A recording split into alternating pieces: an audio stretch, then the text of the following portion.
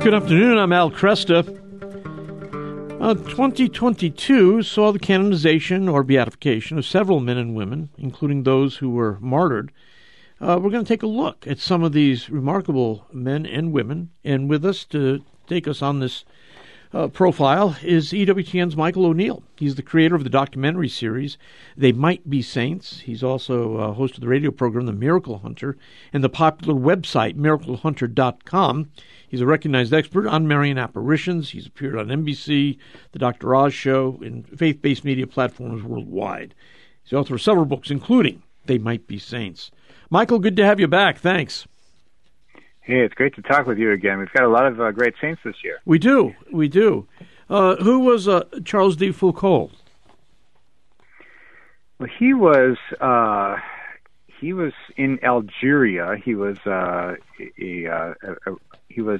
someone who had an incredible background. I'm always fascinated by these saints who they're not just straight down the middle as far as the things that they don't just enter into a convent or into a seminary. Right. Charles de Foucauld, he was a French soldier, explorer, geographer, ethnographer. He was a Catholic priest and a hermit who lived in Algeria. So I think he had a very interesting background, and I think something that a lot of people are attracted to, somebody who tried out a bunch of different things in life. Yeah. And he actually has left behind the writings, too, that we can take a look. His unique kind of desert spirituality there. Was he a Trappist? I don't believe so. Okay. But one thing that really was interesting to me about Charles de Foucauld was his miracle that was used for his canonization. I'm not sure if you heard of this one. No, but, tell me. What was fascinating is that there was a man who was actually working in a church, preparing it for the feast day celebration of Charles, and his name was also Charles, and he was actually an atheist, and he fell from the scaffolding and was pierced by some metal as he fell to the ground. Wow. And all the people who were gathering there later to celebrate that feast day mass all prayed to Charles for his healing, and sure enough, the man was taken away, and with very little medical intervention, he came back to perfect health, and as an atheist, he owes his life to Charles de Foucauld. Wow. No. How did Charles die? Charles died. He was killed by bandits. Actually, He was dragged from a hermitage by a group of raiders in this group led by this El Madani Al Agsoba, and he was. They intended to kidnap him. However, they ended up killing him. And so he is considered a martyr from that point of view. Who else were you interested in last year in particular? Well, one of the interesting things, and perhaps this is just because I'm so in the show They Might Be Saints, which airs on EWTN on Fridays at 4 p.m. Central Time. I think we cover such a wide variety of saints, and one of the things we always talk about.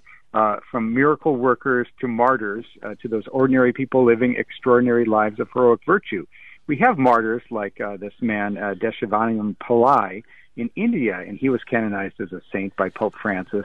And he's not part of any religious institution or anything like this. He's the first Indian layman to ever be declared a saint, not being part of religious life. So I thought he was interesting. Yeah. But what was really interesting to me is we have Titus Brandsma, Carmelite. His miracle was found here in the United States. I interviewed him on my radio show, Father Michael Driscoll, a healing from a stage 4 melanoma, and that was considered to be the miracle used for him. But what's really interesting to me was this man who was actually canonized, or beatified, I should say, according to the new path of sainthood. And I'm not sure if you're familiar with this, or if listeners might be, but of course we have those people who are martyrs. We have those people who make it through heroic virtue. And then we have this new way established by Pope Francis just a few years ago, and it's called Oblatio Vitae in Latin, which means the giving up of one's life out of love for another. And there's been a number of people who have been proposed according to this new path, and we have some even here in the United States. But we have the very first person to be recognized according to this new path, and that was just in December. And his name is Franz de Castro Holzworth, who was in Brazil, and he won a Human Rights Award for what he did. He actually gave his life. There was a riot, and he gave up his life. There was a policeman who was captured by these rioters who was about to be killed, and this man Franz, he stepped in and he was shot to death 40 times. Knowing one of the big things with this is you have to know when you give up your life or exchange your life for another, you know that death is imminent, and it was the case. And his life was examined as a life of virtue prior to that event. And so he has moved on to blessed, and he's the very first person in history to be moved along this path of Pope Francis. Yeah, that's fascinating. I think this kind of expands the notion of martyrdom in a way. This is a person who lays down his life out of love, even if he's not laying down his life necessarily because of hostilities towards the faith. Exactly right. It's not one of these cases of in odium fidei, hatred of the faith, but it follows the footsteps, of course, of Maximilian Kolbe, the proto-martyr as the martyr. That's of a good point. So, yes, that's right. Pope Francis identifies others who have given up their life out of love for another. And you can't be an atheist and you do it. You have to have lived a life of some virtue, I suppose, leading up to that, and the church recognizes that. And it's sort of a fame of sanctity that grows after your death. So it's a new path by Pope Francis. Now, tell us a little bit more about Titus Brandsma, if you would. I'm not sure. Excuse me. We know about the miracle with Father Michael Driscoll, but tell us a little bit about Brandsma's life. Absolutely. And when I was in England, actually, for filming new episodes of Explore on EWTN, we went to the location of Our Lady of Mount Carmel, which is in Aylesford in England. And I was happy to see so much attention given to Titus Brandsma there, who was a Carmelite.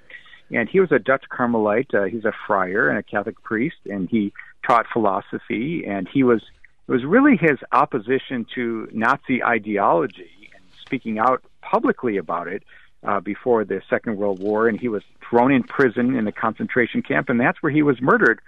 And he went on to be beatified in 1985. And of course, once you are martyred, you are elevated to blessed rather than saint.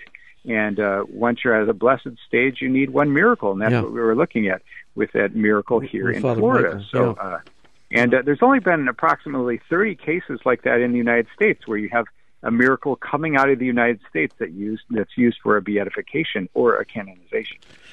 Can you tell me anything about Saint Giovanni Battista Scalabrini? So he was an Italian, of course, with that name, and he served as the... That's a good guess. That's a good guess there, just like people can guess I'm Irish with my O apostrophe. But he served as a bishop of Piacenza from 1876, and he founded this Missionaries of St. Charles and the Mission Sisters of St. Charles. So he had a great impact as far as his missionary work. And he was also just declared to be a new saint. So, we have this huge set of new saints, new blessed, new venerables. Yeah. And, of course, you know the process. You start off as a servant of God, and then when your life of heroic virtue is established, you're a venerable. When you got the one miracle, you're a blessed. And a second subsequent miracle that leads you to become a saint. So we had a handful in each category this year. So it's always exciting for me to see the new people who are announced each year. Yes, it's interesting, too, to see how the church thinks on these things, because this is something that we continue to think about. And I think, also with doctors of the church, a lot of people wondered how Teresa Lisieux would be a doctor of the church.